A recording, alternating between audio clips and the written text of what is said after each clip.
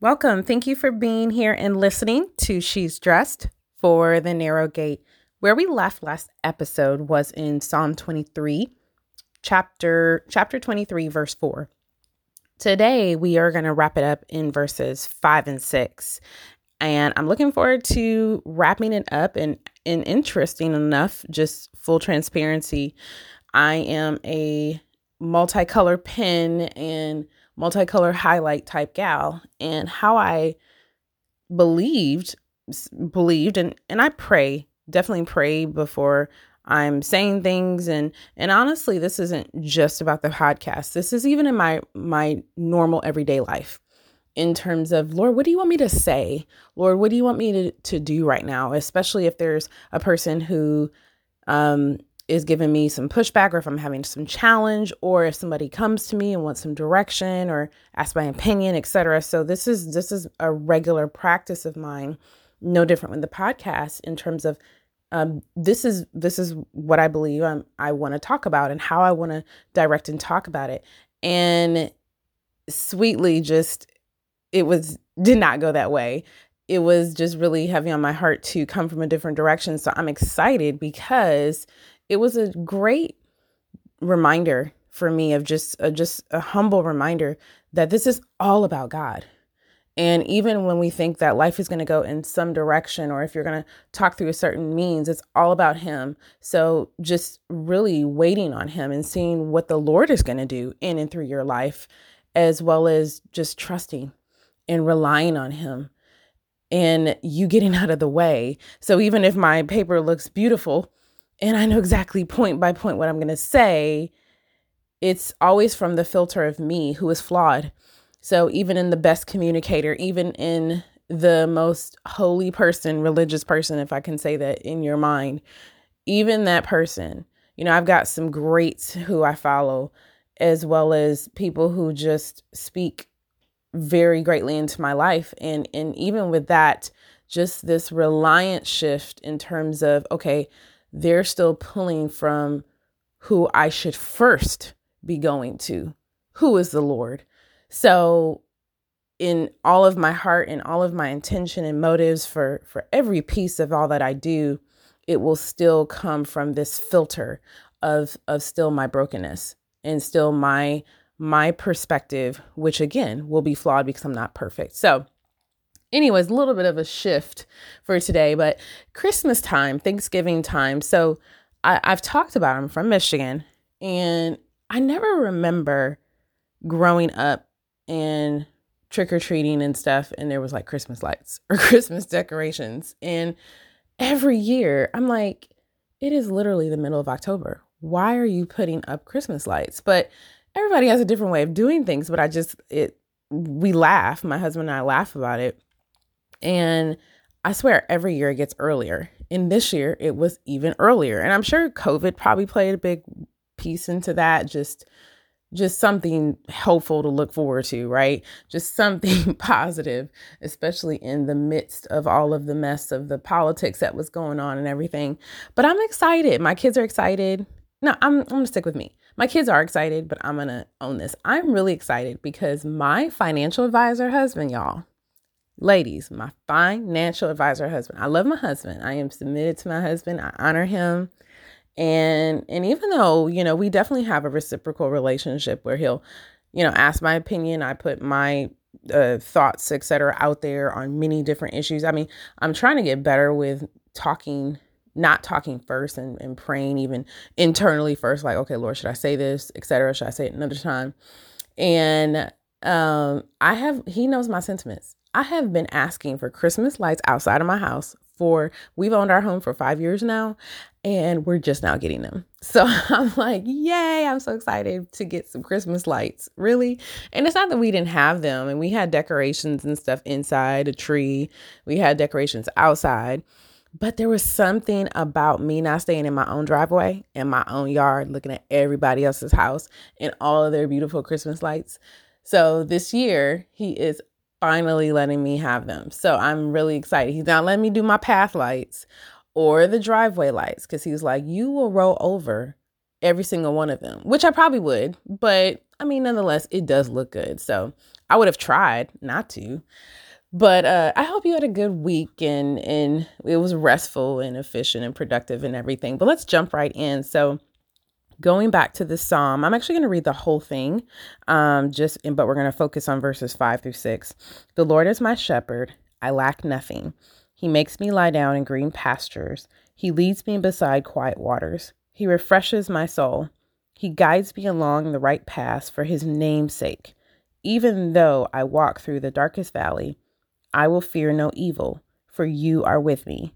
Your rod and your staff, they comfort me.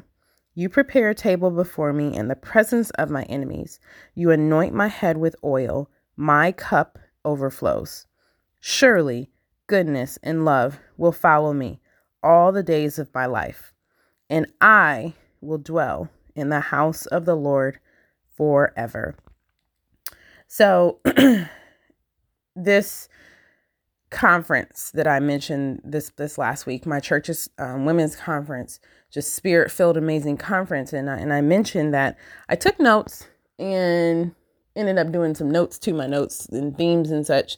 And I wrote down God's loving kindness. So some translations verbiage will change, right?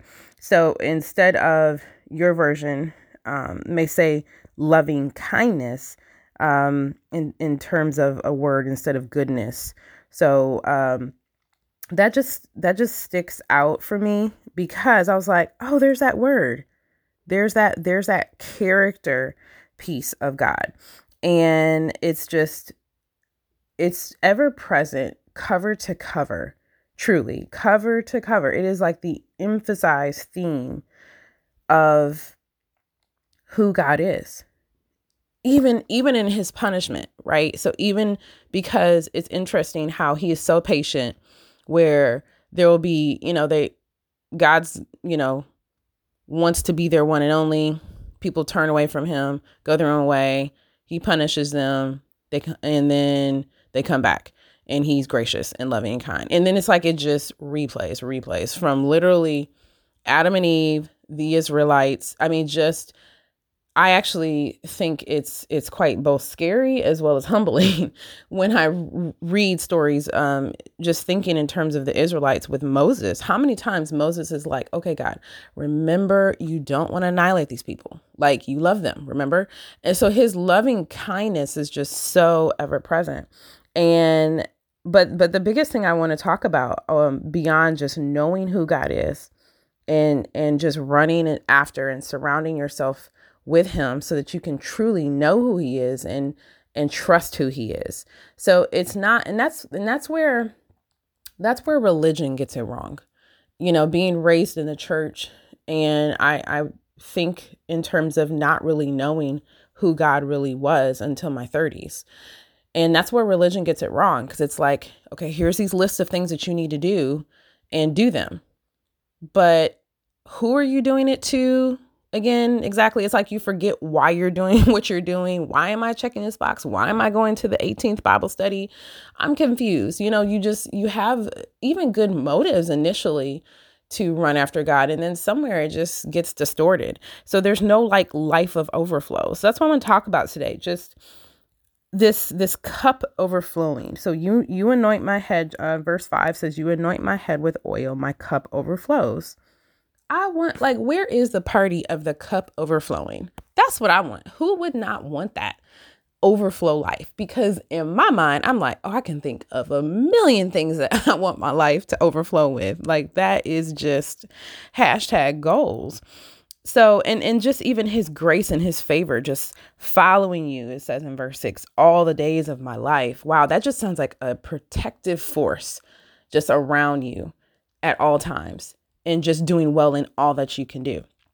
So I want to just talk about that. Just let's be ladies who have just this favor surrounding us, and our peace is ever present, and our cup is overflowing, and it overflows. I love this concept, because it's not just about you.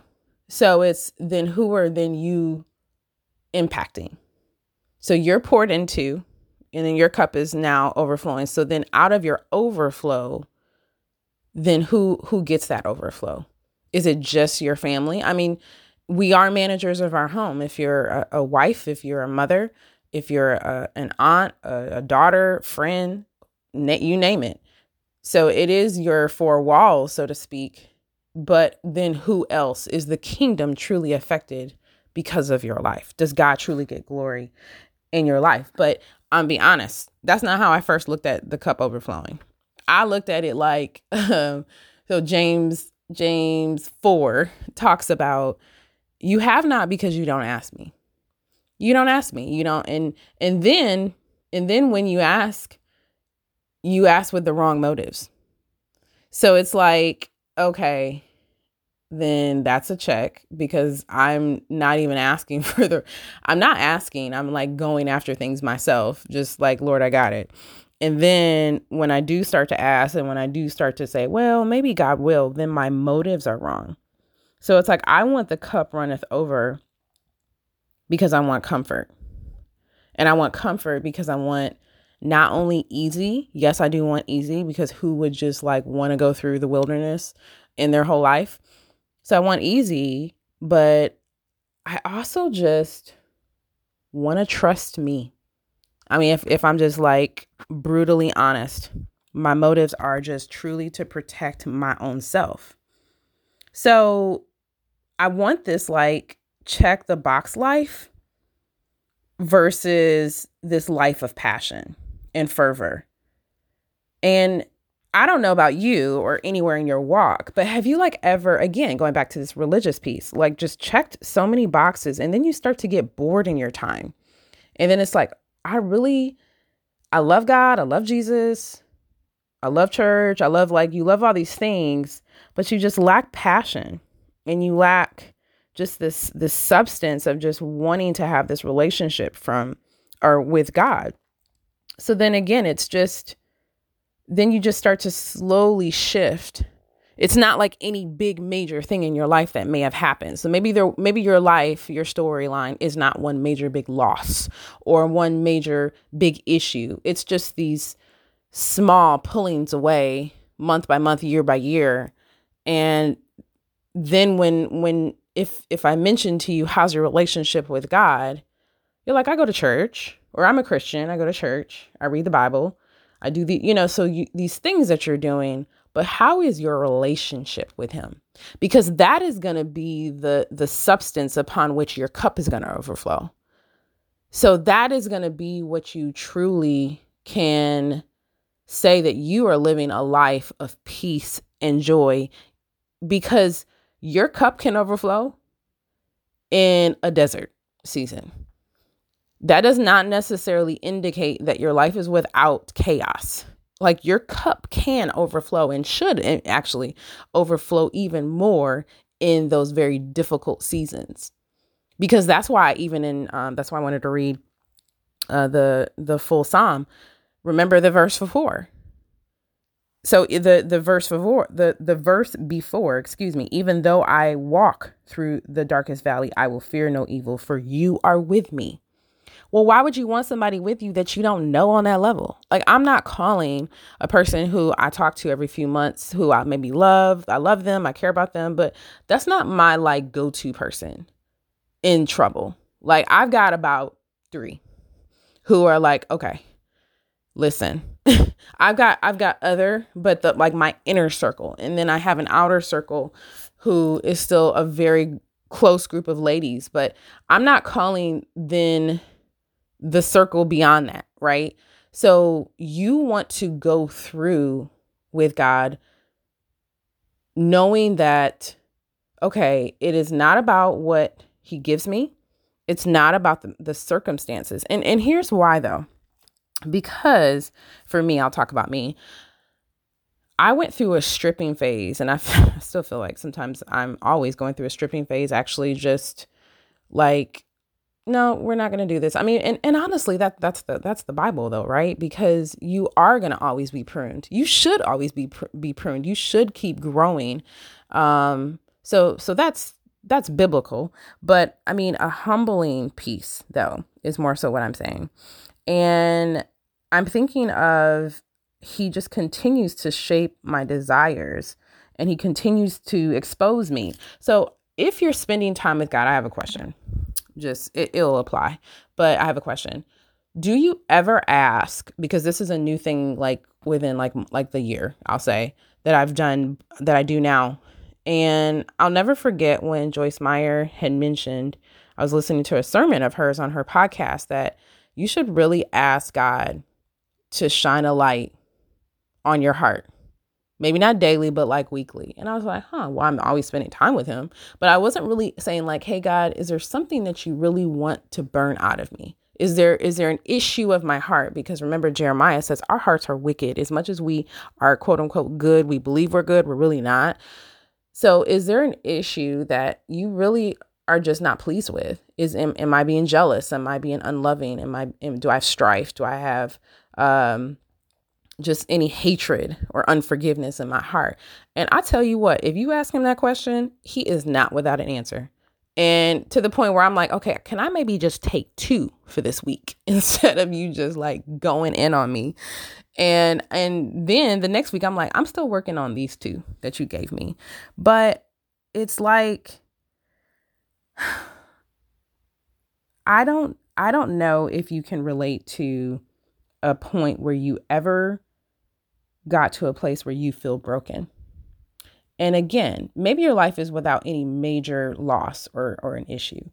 But until I really started going deeper with God instead of surface playing with him, I never really remember feeling broken, right? I was never broken for the things that he cares about, or just even my heart, how he's just really saddened probably in how I look internally, and how I could go deeper, and how he can do greater things, and I can walk in my purpose, in his purpose for my life more so.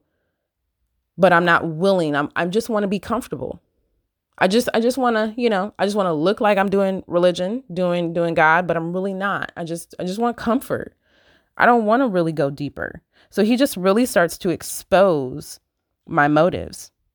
And and as I banana peeled most of them away, he was really exposing my hurts, and how I have clumped God within my hurts, my loss, my upbringing losses, just in terms of my strained relationship, like with my dad, or disappointments with my mom, and just failed plans, just my own, like disappointed in myself for all of my choices, so many regrets, like, Lord, how could you let me have decided to go to this college, etc. Like that level of just disappointment. Friendships, people I have, loved and grew up with, but just relationships have gone their own way, and not for any particular bad reason, but just grown apart, and just failure in that way. And then just lost in my relationships with guys that I used to date, and then my now husband. We've known each other for 20 years now, and it was not peaches and roses most of the time. And I just clumped him in, I can't really rely on God. I guess I'm really disappointed in him. I guess I really stopped believing somewhere. Again, it's not, for me, it was some major things.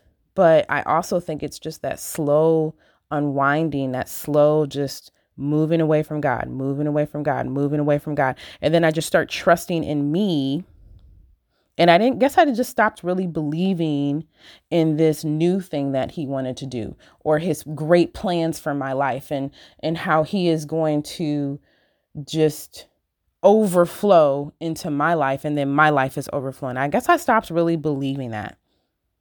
I didn't even know that I really stopped believing it. But when I think of like Lamentations 3, it's like his mercies are new. And I didn't really honestly believe it. It's like I believe, but not for me. I believe it maybe for other people. Have you ever found that, where like you truly believe things, but for other people and not for yourself? That's how I guess I started to just my slow shift from this overflow life, this life of goodness and mercy shall follow me, his loving kindness surrounding me, is I just started to just slowly let go of him. And I don't know about you, but then I just started seeking help from myself. And I just had God in a distance, an arm's yardstick away, where I can get to him if I needed to, talk to him when I needed to. And of course, this whole time I'm going to church. Please believe I'm still going to church. I'm still looking outwardly, looking like I'm fine. But inwardly, I'm just like seeking help from myself and relying for myself and relying on I had my idols. My marriage was an idol. My kids were an idol. My plan was an idol. My independence was an idol. Idols is not just this gold, calf sitting in the middle of your living room. It can be just even a thought pattern, a way of your thinking. And I think about, I go back to earlier episodes, how I talked about I was reading in 2 Chronicles. And it's just so good because the lives of these kings is like, they're good, then they're bad, then they're good, then they're bad. It's like up, down, up, down. And the life of King Asa, for instance, I talked about the life of King Jehoshaphat and his father before him, King Asa, was just a really great example of this. His story is found in 2 Chronicles 14 is when he comes into the scene. But, he started off on fire, like he was purifying the kingdom. His fervor was just felt. He loved the Lord. He destroyed all these idol worshiping, like just changing people's hearts, the kingdom's hearts, his own, etc. He just was, and also in that chapter, he was like, Lord, we rely on you. So he's going to God for wisdom in terms of wars being fought. And y'all, for 35 years, like literally I think about that. I'm like, that's almost my whole life. For 35 years, he had rest from every side. Chapter 15 talks about that. I mean, he was so on fire for God at first. Well, not even at first. That was a long time, 35 years. But his mother even lost her title. She was no longer queen mother. Chapter 15 talks about. He was like, you're with idols. You're done. So he was on fire. And then I think about, scripture doesn't talk about it, but in my mind, this is the conversation I had. Like, what happened to cause his shift from year 35 to year 36? Because it's like, was it a major trauma, or was it just finally this slow slipping away from God? Because he had peace, he had prosperity, he had fame, the kingdom was at rest. I mean, it was great things. He was doing good. I'm sure he was comfortable. I mean, you haven't fought a war in 35 years. So I wonder if it's just that slow slipping away, or if there was something major. Just my digression. But it's just this misguided reliance. And by chapter 16, specifically in verses 7 through 9, he was like, let me just read it. But chapter 16, verse 7 through 9. So the seer came to see him that had a word for him, because King Asa had relied on the king of Syria to kind of help him with this battle that he was in. So here, God sends Hanani. So starting in verse 7, at that time, Hanani the seer came to Asa, king of Judah, and said to him, because you relied on the king of Aram and not on the Lord your God, the army of the king of Aram has escaped from your hand. Were not the Cushites and the Libyans a mighty army with great numbers of chariots and horsemen? Yet when you relied on the Lord, he delivered them into your hand. For the eyes of the Lord range throughout the earth to strengthen those whose hearts are fully committed to him. You have done a foolish thing, and from now on you will be at war. So it's like, God, I love that verse, that chapter, as well as that verse, because it's just like a slap reminder of like, ooh, let me make sure I am always doing this heart check with myself and making sure, hey, who am I relying on? And do I have this misguided reliance? And this is just, when you read the Bible, it honestly is a constant theme. Again, I talked before just about the Israelites, but it's like everywhere. It's like from the history of time all the way up to this present day. It's like just a reliance on God and then a slipping away from God, a reliance on God, a slipping away from God. And I don't want us ladies to just have these lives of illusion, of overflow, especially in the days of social media. Like, let's not just have the illusion of that you're doing good just because of one photo snap, or one video clip or one boomerang that you're doing well. But inwardly, are you really shining this light on your heart? And is your cup truly overflowing? No matter the season, like what is your life? What is the substance of your life? Who is the substance of your life? Because, a life of assurance and this overflow, it's not from our own abilities. That's why even as we rely on ourselves, that's why then, I don't know about you, but if you may struggle with anxiety and just measuring up and pressure and just fear, and, if you talk to somebody for just 5 minutes, you can all the way just hear with like the weight of their heart. Just 5 minutes, you can really hear it. It just boom. And I'm guilty of this, where I'm be like, I'm fine, and start off good. And then it'll be like, I'm worried about my kids. I'm worried about, nowadays I'm worried about COVID. But then I'll be like, but I have faith. So it's like I cancel them out, but this life of assurance and optimism is not in our ability. It's in God. It should be from God. Our peace is from God. And we're rooted in that. Like that should be our root, so that then when life blows, no matter what comes your way, you're rooted.